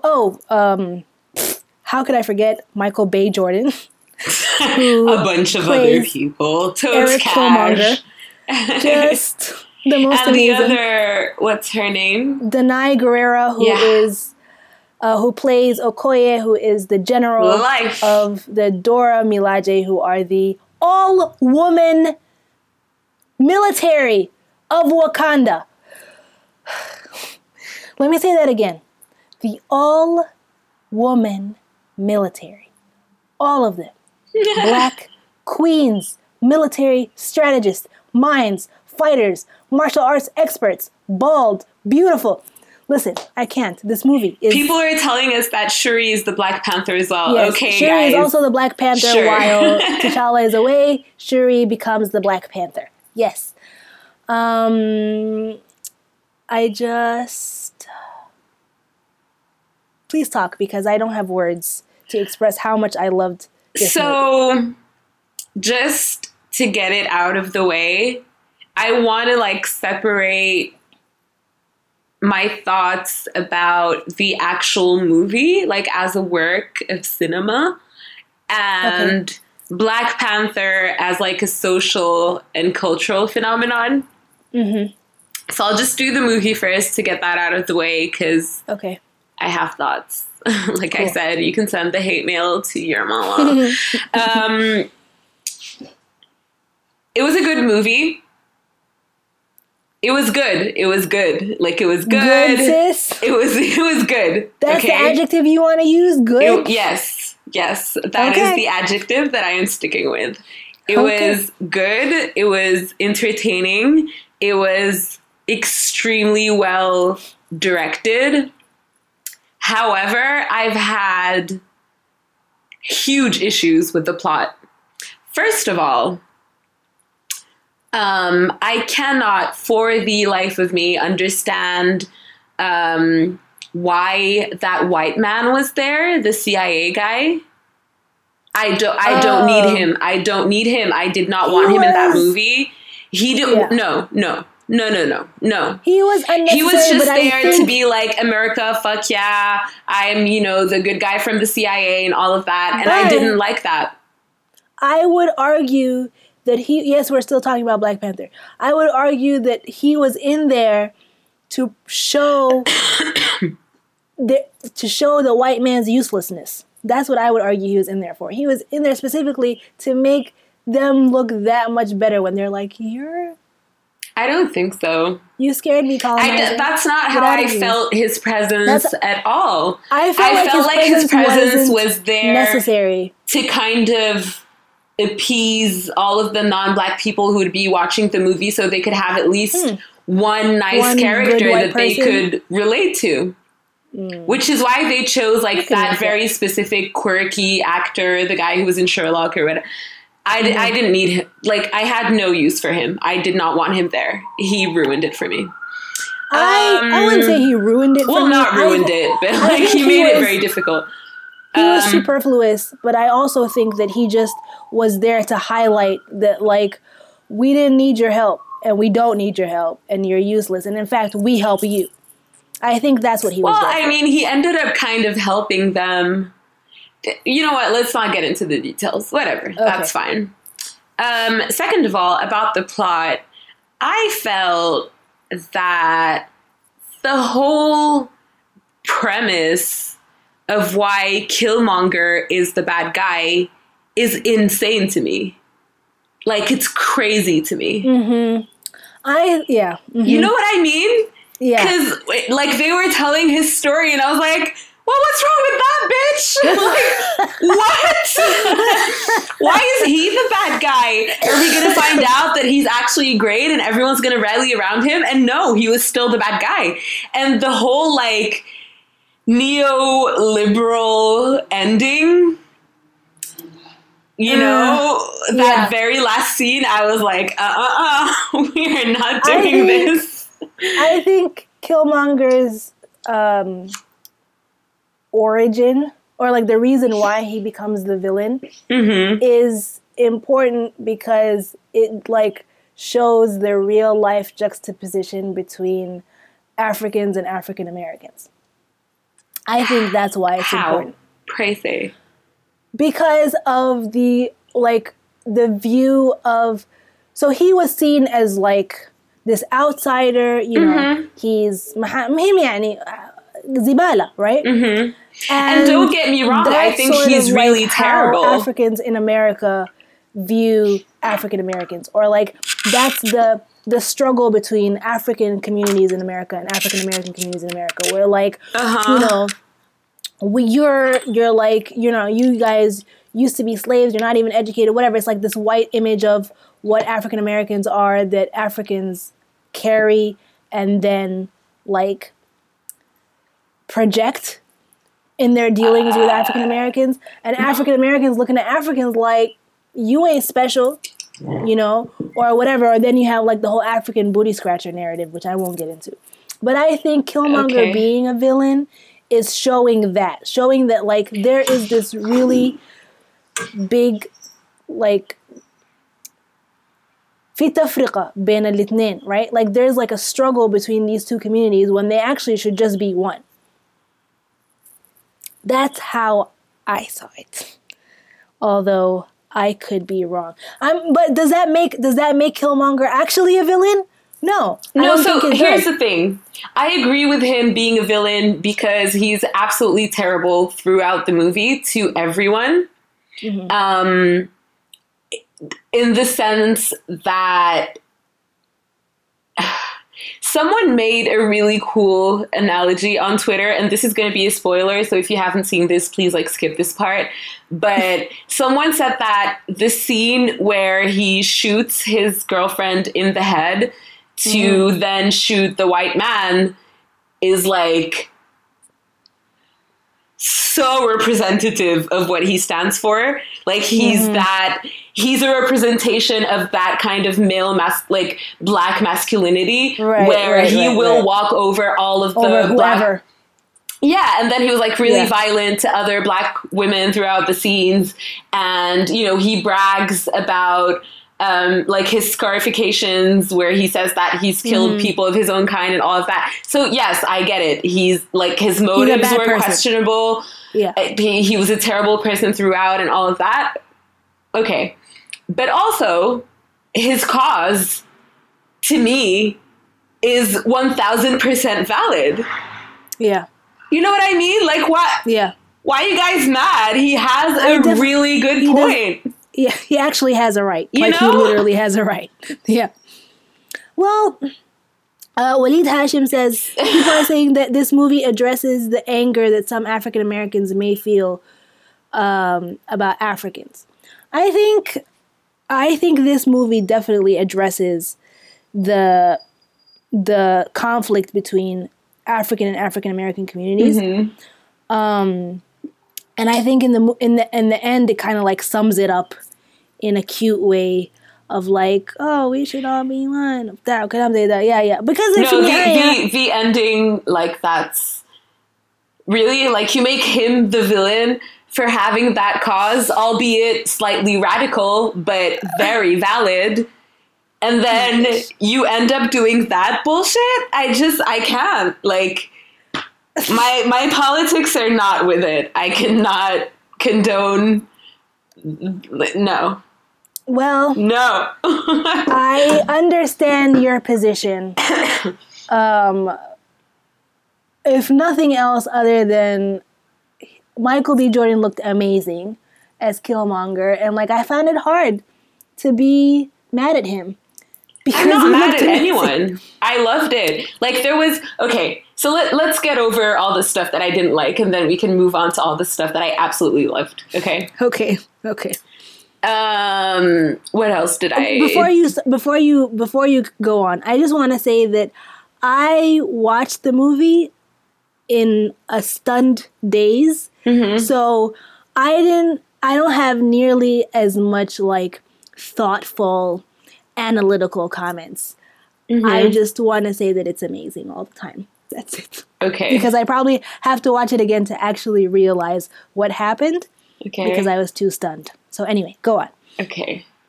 The other things I didn't like, but I was kind of disappointed by, because I don't know, I was like expecting more. I would have loved to hear more of the soundtrack in the movie. Like there was barely any music, and I thought that was really unfortunate. Although I did like the link between the score of the movie and the soundtrack. Well, yeah. But, like, I feel like it was kind of slightly a missed opportunity. I don't know. Yeah, the music. And also, the other thing that I was really sad about, and I know this is so naive, but I wish that they had filmed more scenes in, like, actual African countries. And I know that's not how production works, because constraints and budgets and stuff. But it just would have been really lit. Yeah. I think most of the indoor scenes were filmed in Atlanta, which is great. And then a lot of the outdoor scenes were filmed in South Korea, and they had like some aerial shots of like South Africa and maybe Uganda, I want to say. I don't even know. But yeah. I'm not sure about that. I don't know about that. But I agree with you on that. I was kind of like about that, because everything else was so perfect. Like the costume design was amazing. Insane. Amazing. Hair and makeup, I die, like deceased. I can't. Yeah. I don't know, like, a lot of things were so fucking excellent that... I also would have liked for the languages to be a little bit... Like, because Wakanda is an East African nation, I would have liked... Well, I mean, he called his dad Baba. That's all you're gonna get. That's about it. That's the only... I feel like I've never really been interested in comics or, like, superhero movies or whatever. So I don't really have a point of reference, because I've never really watched any of that stuff. But I felt like it's basically a really good superhero movie, but like blackety black. Black as fuck. Black as fuck. Yeah, it was pretty amazing. Which honestly works for me. Like, I'm good. I'm Gucci. Besides, like, the amazing filmmaking and the whatever and the story and the bitarhnai, I think the most amazing part of the whole Black Panther experience was Black people being, like, coming together and being motivated to, like, show up and show out at the theater. Yeah. Not just in terms of, like, buying power, like, people going to see the movie, but, like, people dressing up to go see the movie and being, like, super pro-African and whatever. And a lot of people kind of had the thing of, like, oh, so now it's cool to be African? Oh, so before we were African booty scratchers, and now you want to be whatever? I think that's counterproductive. I don't think it's important. But I think we should let people enjoy things. Yeah, I think we should let people enjoy things. I haven't seen Black people collectively enjoy the same thing in a very long time, and it was really nice and refreshing. And to think and everyone like came together. This started as a joke on Twitter. Really? When they announced that Black Panther was going to be made, that was one of the first jokes on Twitter of like, so how are we showing up to the theater? And then they had the little like meme, the Coming to America meme of like, oh really? Eddie Murphy dressed in like super whatever with like the draped fur and everything and whatever. And it started as a joke, and people followed through and went and like showed up and showed out in like their African garb and their like, Ankara and their like whatever. And I thought I think that's amazing. And of course, white people had to ruin it by being like, oh, why does everybody have to do the most? And why are they out here, dressing up and whatever? I'm not talking about people, like white people's reaction to Black Panther, because I really don't care. Even some black people were like, oh, why are we doing all this? I don't care about these haters either. I'm just really glad that people got to enjoy something really cool. And first of all, let people enjoy things. And secondly, this is the same thing that people do when they go, when Harry Potter fans go see Harry Potter, or Star Wars fans go see Star Wars or whatever. It's that cosplay. It's you dressing up to reflect the world in that movie, or the people, or whatever, the movie that you're a fan of. Have you seen the Star Wars premiere? Like, people go crazy. Why can't we have nice things? To shout out to Ria, the Somali chick that I follow. I follow her too. She's great. She's amazing. And she's like, nobody asks you about your light up stick when you come to the theater to watch Star Wars. Like, let people enjoy things. So I think for me, that's the most enjoyable part of Black Panther, is like just like having the whole experience and feeling like as a collective that people came together with it. And I'm just glad that it's such an important film, because Ryan Coogler said that he made this film for his 10-year-old self. And I really felt that, like, in my soul, because I just had a conversation with a Caucasian friend about this, a Caucasian, cis, hetero, male friend from America. And I was telling him that it's really great because, like, growing up, I didn't really have superheroes that looked like me, or like really badass, Black women that I could look up to, or whatever, on TV at least, or like in the movies. And he was saying, oh, well, what about like the... No. He said, like, what about female representation in, like, the predominantly Black shows, like Martin and, like, Living in Color and Cosby Show and whatever. And I told him that to some extent, but not really, because A, they're African American and I couldn't always relate to that experience. And B, a lot of these shows were hella misogynistic. And what's great about Black Panther is that the female representation is on point. I live for every last one of them. So I was really happy. I think, like, it's such a cool thing. I would also like to say that I really appreciated the amount of dark-skinned Black women in that movie. Yes. Someone said, I saw on Twitter, someone was like, well, I'm light-skinned. Where was my representation in Black Panther? And someone said, your representation is on Brownish and, like, every other show. Every other show ever on TV. Like, can you go sit somewhere? Every other show. Like, the fact that there was, like, one or two, that predominant, like, the female characters were predominantly dark-skinned. I can't explain how that made me and feel. Smart and strong and not smart there and strong. To just support the male characters. They just existed in and of themselves, which is always very nice. The bodyguard for, the light-skinned female, like, to be her scrappy friend or whatever. Like, they were actually, like, Okoye was fully fleshed out. She was not only smart and strong, she was also beautiful, and she also had a sense of humor. Right. Like, she was a fully formed character. As opposed to just being, like, the angry Black chick, or, like, the angry dark-skinned chick, or, like, the aggressive, whatever. Like, she was... And she moved seamlessly between those things. It wasn't like she had to show one side and then another side. Right. And, like, couldn't be both at the same time. Like, she was everything all at once. And I just really appreciated to see that many dark-skinned women on screen at one time. It was incredible. Flawless. Absolutely. That costume design is on point. Have we... On that note, I think that's all I had to say. Did we forget everything?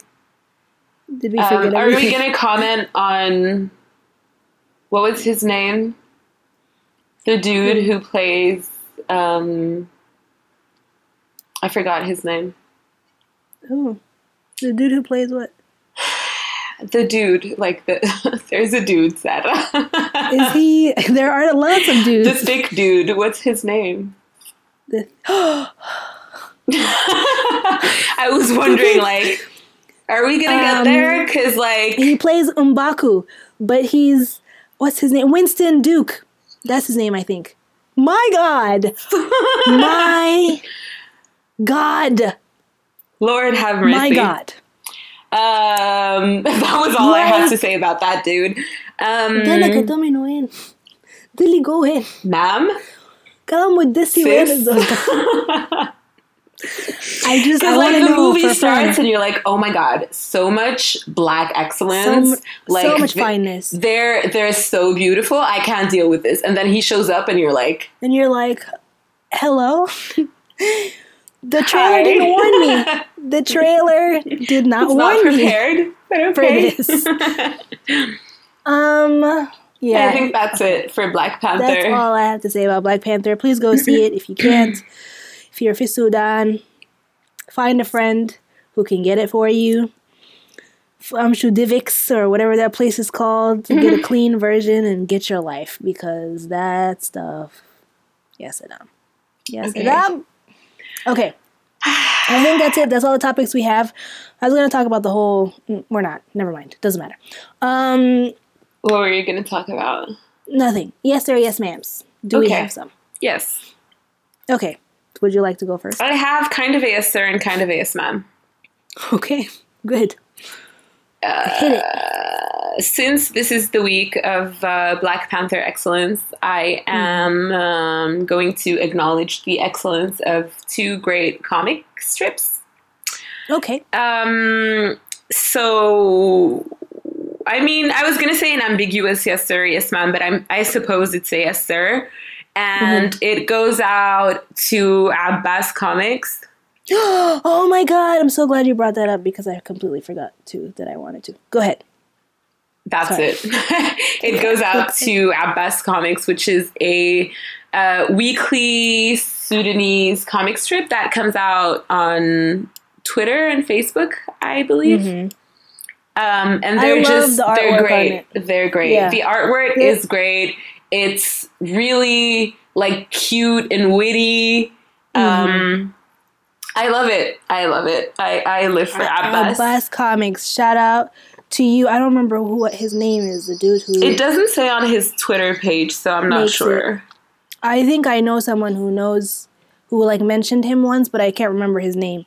But thank you for creating that because we are grateful. It is excellent. You are Sudanese excellence. Indeed. I live for Abbas. My other ambiguous yes sir, yes ma'am, which is probably a yes ma'am, is for another comic strip called Kharabish Neswiya, aka Feminist Doodles. Their Twitter handle, though, is Comics Killjoy. And that's also the name of their Facebook page. And I don't know if you've seen them, but they're like these like really old school pop art comics. And then they change the caption and they make Arabic captions in little bubbles. Okay. That's cute. And they're like feminist, but they're in Arabic and they're so funny. They're great. They're the best thing on the internet. I love this stuff. We will share all of these things on our Twitter when the episode goes out. We will. Which will be in a few days. Right. That's it for me. Okay. I had a yes sir, but I forgot what it was. So my yes ma'am goes out to an anonymous lady who is Sitaragi fi Bor Sudan. Oh, yes. Who was attacked by one of her customers, I think, while she was praying. And I don't know who had a sword, if she had a sword or he did, but she stabbed him with it.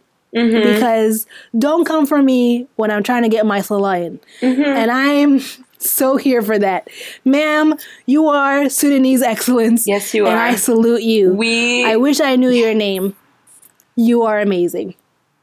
I completely agree. Shout out to her. مبسوطة منها. Shadid. And that's about it.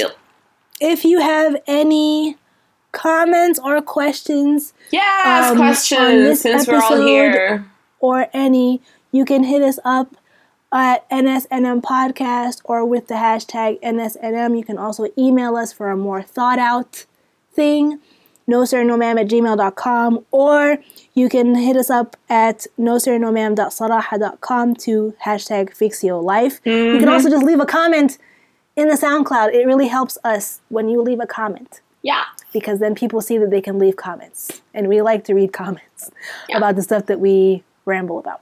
Yeah. Any final recommendations, disclaimers? I watched End of the Fucking World finally. Okay. Oh my god. Okay, go ahead. I'm so excited about something else, but please go ahead. It was very good. Right? I liked it. Right? Yeah, I liked it very much. It's so cute. It was not what I expected. It can't be what you expected. Yeah. Like, it's just, really good. It's weird. But yeah. My recommendation is that, but do you respond to those comments though? Yeah, very shady. My recommendation, as I was saying before I was so rudely interrupted by my body, is somebody recommended this to me. It's a documentary on Netflix called How Gay is Pakistan?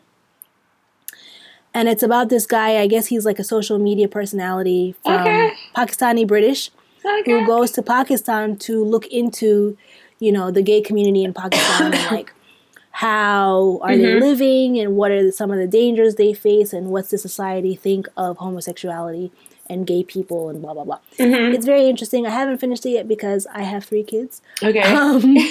Not mine, but anyway. And so it's hard to like watch something while they are screaming in my ear. So I haven't finished it, but it is very interesting and I recommend that people watch it. Okay, I'm definitely going to watch that. I was going to say I finally got into Unbreakable Kimmy Schmidt. And now I really love it. Because I was like, I don't get it. It's so weird. It's so funny. I was like, it's so silly. I don't like it. And then I saw that episode where Titus gets a new job where he needs to dress at like a werewolf. And he walks around and he's like, people are nicer to me as a werewolf than when I was a black man. Okay. A black guy. Yeah. So I saw that and I was like, okay, I can fucks with this. It's cool. That show so much. Oh my god, not really a recommendation, but kind of an update on.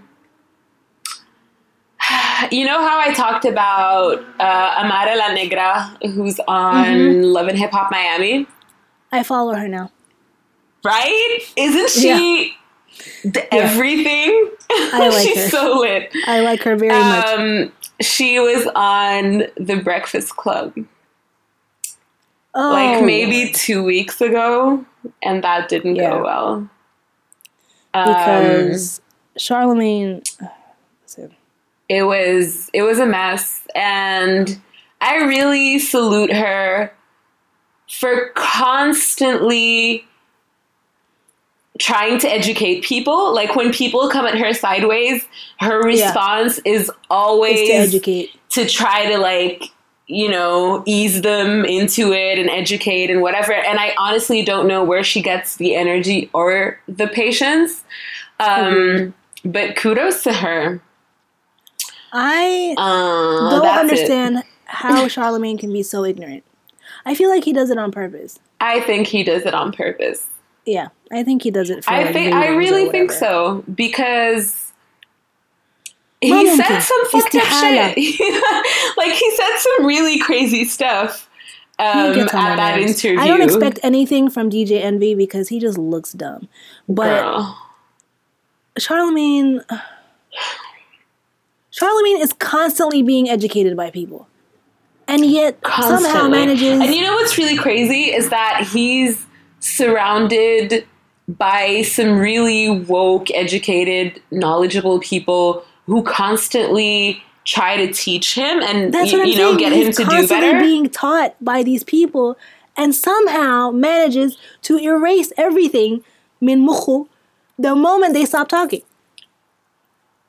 Like, how can this girl come into your studio and she's like, there's obviously,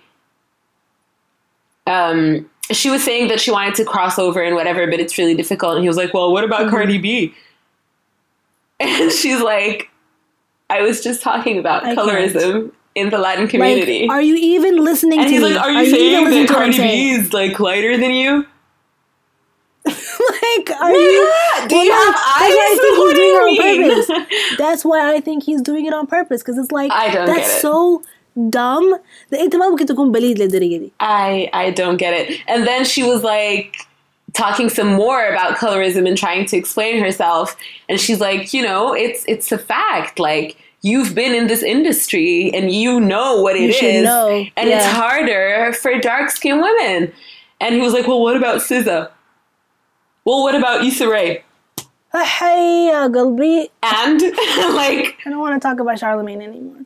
Okay, never mind. I just felt really bad for the girl because I really love her and she's great. Yeah. I think that's it, unless people have like questions or something. No, I'm good. I'm certainly good. You're good. Okay. Yeah, we've on here for like 2 hours. خلاص مع السلامة. Okay. See you next time. Bye. Goodbye.